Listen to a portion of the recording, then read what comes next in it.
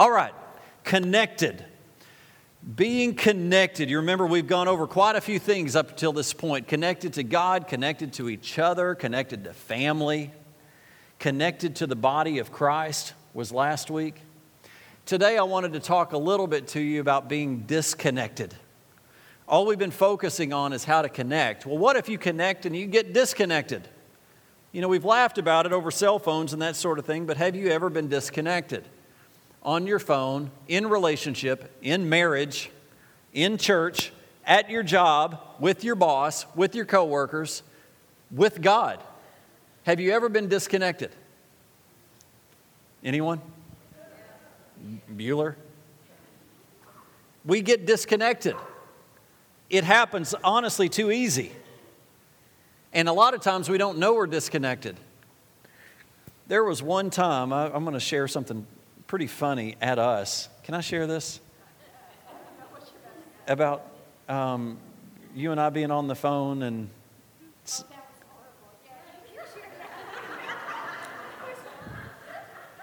Elizabeth and I were on the phone and we're having a great conversation. Right, I was trying to... We were fighting. We weren't getting along. And either she had been on the phone trying to leave a voicemail for someone or I was, but we clicked over and we're talking to each other. You were leaving a voicemail for one of the deacons or the elders at the church, the deacon's wife. And I called in, and here we go. And by some fluke thing, we got disconnected. It wasn't fluke. I hung up. I will tell you, she and I, mainly me, have grown up a lot since then. I don't hang up on her anymore, but this was years ago. But I hung up, and she didn't know I hung up. So this other person's answering machine was still rolling.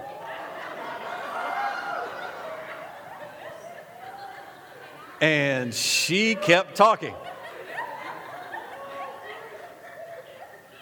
So we got to church that night, and this deacon's wife is standing there ready to talk to Elizabeth saying, "Is everything okay?" Elizabeth's like, "Yeah, why?" She's like, "Well, I had a voicemail." Have you ever been disconnected and you didn't know it? I mean, is this real life or what?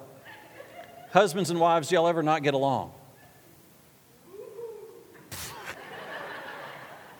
It's real.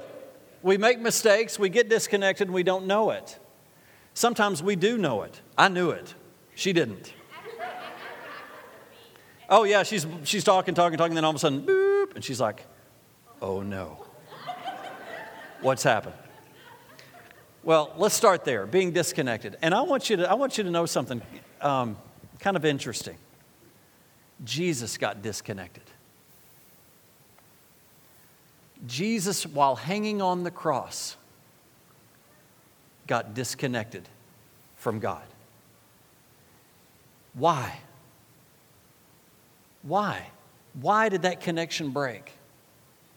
It says in Matthew 27, about 3 p.m, Jesus cried out in a loud voice, and I'm going to go to the English translation, my God, why have you forsaken me? Why do I not hear you? Why do I not feel you? Why do I not sense you?" What Jesus saying to the Father? What happened? Why, while Jesus hanging on the cross for you and for me, for the world, why was he disconnected with God? Why? Shout it out. Sin. At that moment, Jesus was identified with all of the sin of the world. Jesus went to the cross to pay for your price for your sin. The only way he could do that is by taking it. Jesus, who knew no sin, took your sin to the cross and paid the price for it. Now, not only did he go through a pain, terrible pain, not only did he have the sin of the world laid on him, which I can't imagine how that had to have felt, Don't you know He felt that? How do you feel when you're carrying around one sin? Think about it. He carried the whole sin, everyone's sin, including the one you're feeling bad about right now. He's already carried that. But not only that, not only the pain, not only the stress and the overwhelming feel of sin on Him, the connection between Him and God was removed. I think that was the kicker. I think when that hit, that's it. No more fight. Let's take this on to the grave. Let's take this sin where it needs to go. So sin, Jesus was identified with sin. 2 Corinthians chapter 5, verse 21 says, God made Him who had no sin to be sin for us, that in Him we might become the righteousness of God. He became sin who knew no sin, so that we might become His righteousness. Sin separates us from God. You think you're special? You think it doesn't? It separated Jesus. It separates you. Your sin separates you from God. Let's take it another step further. Isaiah 59 verse 2 says, but your iniquities have separated you from your God. Your sins have hidden His face from you so that He will not hear. My God, why have you forsaken me? At that time, God had turned from Jesus holding the sin. That sin was being paid for. Sin separates us from God. It becomes in between us and God, and it hides God's face from us. And He doesn't hear. Now, church, as I was studying this morning and over the last week, it's easy to take a repentance and a sin teaching and say, I know this, please move on. But that's the problem. We as Christians that are following Christ do not do a good enough job with repentance. Why do you think the church is lacking power? Repentance. What is the key to revival in our nation? Repentance. It's repentance. It's not great music. It's not great services. It's hearts turning to God. That will change someone's life. Not a great children's program. Not a great picnic. Even though it rained, we had a great picnic. Repentance. People turning their hearts to God. Church, I will tell you, this is as much for the church as it is for the unsaved, the unchurched. Repentance. Everybody say repentance. As a Christian, as someone that's following Christ, have you ever felt like your prayers aren't being answered? I have. Do you ever feel like God's not hearing you? Church, a great place to start is repentance. Repenting of unrepented sin. I find it funny. I use Word or Pages on my computer, and some scriptural words they don't get, like unrepented.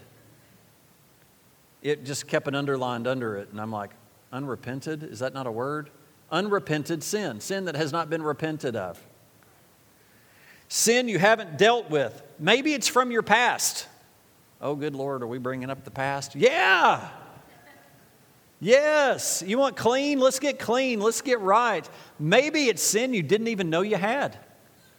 You know, there are things that I did even as a Christian, but because I didn't know God's Word, I didn't know what I was doing was wrong. Does that make it not wrong? Well, ask a police officer. Go break one of his laws, whether you know the law or not. Go break it and see if he'll let you by with it. He won't. It's our responsibility to know it. If you're going to drive, it's your responsibility to know the laws for driving. What are the laws of God? I'm glad you asked. It's in the Word of God. There's an instruction manual. When you were born, it came with an instruction manual. It's the Bible. So repentance. Maybe you're still in that sin. What is repentance? What is sin?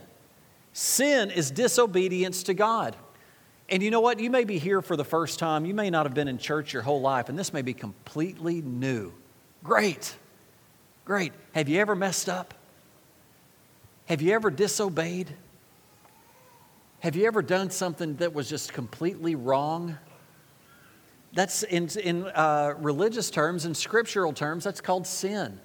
Ultimately, it's disobedience to God. It's disobedience to His Word, to His way. And you may not even know that you're doing it.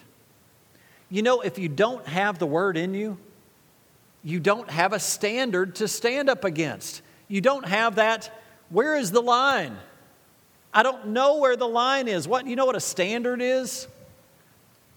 Church, we need standards. Our kids need standards. I will tell you that if your children are loved but know where the standard is, they will meet it. But unfortunately, we don't have standards. You need the measuring stick to go by. Sin will cut off the power. It will break the connection. David. You guys all know David from Bible. David and Goliath, right? David was king. And y'all know what was something that God said over David, right? He was a man after God's own heart. Right? But go look at the stuff David did. David did plenty of bad stuff. He had sex outside of marriage. He murdered outside of marriage. He tried to ruin the guy's life and then married the woman and just had all kinds of problems. He did all kinds of dumb stuff. But David had a repentant heart. David had a repentant heart. But you know, David is king. And you know what David's used to? He's used to God blessing him. He's got blessings all around him from when he was out on the farm and here comes Samuel and anoints him as king. He's some shepherd and God anoints, Samuel anoints him as king, and he goes through all this stuff with Saul and finally becomes king, and God blesses him and blesses him and blesses him. Then all of a sudden there's a famine. And David's like, something's wrong. God's blessing somehow has gotten hung up in heaven. There's something wrong because God should be blessing me. I know God. God knows me. I know how to worship Him. I know how to seek Him. I know how to love on Him. And something's happened. Now, are you in your life and you would say, something's broke down. I am just not getting through to heaven. What did David do? Does anybody remember this? There was a famine in the land for 3 years. What did David do? He inquired of the Lord. God, I'm out here running 1,000 miles an hour and things just don't seem to be getting to me from you. What's happened? You know what God said? Saul before you messed up with a group of people. He killed people that he shouldn't have killed. Now this wasn't even David. This was stuff in their past. This was stuff previous to them that is affecting his life. Saul broke covenant. And you're paying for it. Our nation is paying a price for decisions that have been made, and we're paying for it. What did David do? He went and made it right. He repented and he made it right. And what did God do? Open the floodgates back up. What can you learn from that story? Inquire of the Lord. Get in His Word. Start praying to Him. Lord, what have I missed? What hidden sin do I have in my heart? You know what? We have looked through generational curses. Anybody here ever battled a generational curse? Something that happened to your dad and his dad and his dad and his dad? Well, there's a pattern going on here, and my Word tells me that shouldn't be happening to me. What's wrong? Well, let's get aggressive. Church, what good does a building do if we're walking around not repenting, not really moving our hearts toward God? We don't need a building. We need right hearts. The building will come. We get our hearts right. We obey the Word of God. We'll get the building. You can't stop it. You can't stop the kingdom of God. You can't. It's the only thing that's going to be lasting. It's the only thing that's going to last. Everything else is going. David recognized a broken connection. Back to Jesus. 1 John chapter 3, verse 4. It says, everyone who sins breaks the law. In fact, sin is lawlessness. But you know that He appeared so that He might take away our sins, and in Him is no sin. Verse 6, no one who lives in Him keeps on sinning. No one who continues to sin has either seen Him or known Him. Let me ask you a question. Have you sinned? Did you know that there are people that walk the earth that think they haven't? Have you sinned? Well, let me get ahead of myself just a little bit and just go to this scripture, Romans 3:23. All have sinned. Now, we may be at an impasse right here for just a moment. Do you really believe the Word of God? If you're playing a game, we're gonna get hung up right here every time.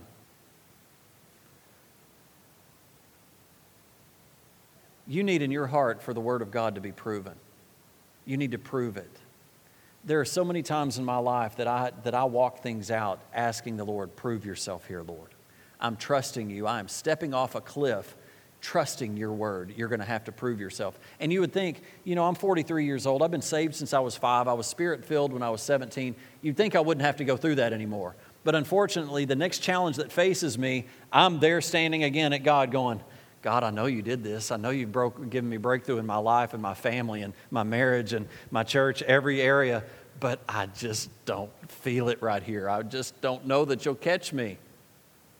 Prove yourself. I'm going to step off and I'm going to trust your word. If you have not completely sold out to the fact that God's word is true, that's where we need to start. Prove God's word. Start walking it out and let Him show you that He is faithful to His word. But if you don't believe the word of God totally from start to finish, then how can you grab hold of this to say, I have sinned? It says all have sinned. Whether you believe it or not, according to God's word, all of you have. I have. You have. We all have. Ice cream. By the way, the staff cleaned house on homemade ice cream Sunday. You guys are going to have to get your game up. Zach got first place, I got second place. So next year y'all need to step up and beat us. Huh? Yeah, Ron Nelson wasn't anywhere to be found. I don't know what happened to him on the ice cream, but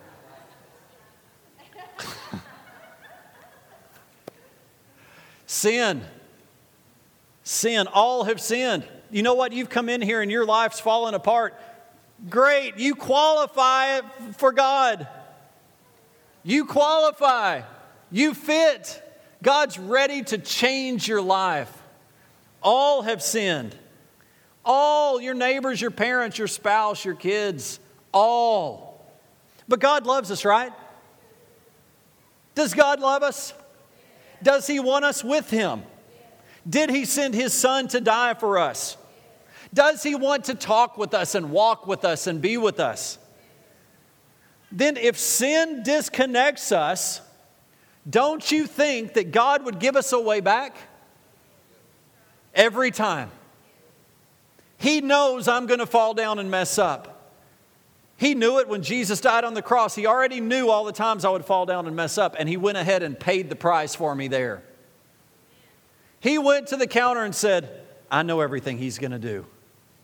From the time He's born until the time He dies, here's the check. Paid for. What you've walked in here with and you're struggling with, the Lord has already paid the price for it. You just need to accept it. Stop walking around with your sin. God can free you of it. He can free you of it. Everyone. He desires everyone to come to Him. 2 Peter chapter 3, Verse 9 says, the Lord's not slow in keeping his promise, as some understand slowness. Instead, he is patient with you, not wanting anyone to perish, but everyone to come to repentance. Are you disconnected from God? Are you disconnected from God? Repentance. What is repentance? What is repentance? Repentance is saying, I'm sorry for what I've done, and I'm going to turn from what I've done and go the other direction and stop doing it. Repentance is just not saying sorry. Have you ever had a child that has made a terrible mistake and all they say is sorry? Sorry's good. But sometimes they say sorry just to end the conversation and get on back to what they were doing. They just want out of the torture of a parent yelling at them. Sorry. Sorry what? What do you mean sorry? Sorry, let me out of this conversation, or sorry, I'm not going to do that anymore. Repentance is not just saying I'm sorry. Repentance is saying I'm sorry, I've been disobedient to you, Lord, and I'm going to turn from that disobedience and return to you. What sin are you struggling with? What sin are you struggling with? I just want to encourage you right now, ask the Lord, what do I need to come clean with? What's not clean? Father, in Jesus' name, over all the past of Church on the Hill and on this church and the pastors and the people and the last 50 years that this church, 60 years has been in existence. Lord, is there any business that hasn't been taken care of? I just thank you, Lord, that you have led us and guided us to here. But Lord, you do not identify with sin. It separates us. Jesus, you identified with all of the sin. But God, sin separates us. Lord, in my family, in my marriage, over my entire family, I just give you the right to show us what may be lurking in the darkness, in my heart, in my family. And Lord, I just want to ahead of time to just say, Lord, whatever it is, I just repent. Over Church on the Hill and as the pastor of this church, I repent. Lord, there's so many mistakes that are made, and so many times we make mistakes and they go unrepented. Lord, I repent. Would you make that step today to acknowledge the fact that you may be carrying around some unrepented sin? Maybe it's relationship-based. Maybe it's financially based. Maybe it's alcohol or drugs or pornography or thoughts. My goodness, the thoughts that we have. Lord, I just turn my heart completely to you and just say, shine your light in my heart. Let me come clean. Wash me with your blood. Wash me with your blood.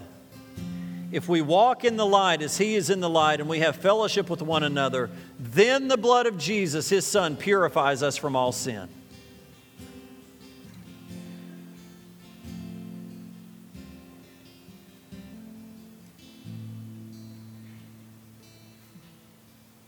Mikey, go to my last slide, 1 John 1:9. If we confess our sin, He is faithful and just to forgive our sins and purify us of unrighteousness. Church, how do we start? Number one is confession. Tell it to God. God, I did this. You know I did this. I know I did this. But Lord, your word says to confess it. And Lord, I ask you to forgive me for doing that. It is my desire to stop doing that. I make a commitment to stop doing that and turn from that thing, and I turn to you, to your word, to your righteousness. Cleanse me by your blood. Cleanse me by your blood where I've gotten dirty and I cannot get clean. Cleanse me. Purify me by the blood of Jesus. Thank you, Lord, for forgiving me. With every head bowed, every eye closed, I just want to ask you, what are you hanging on to, and why are you hanging on to it?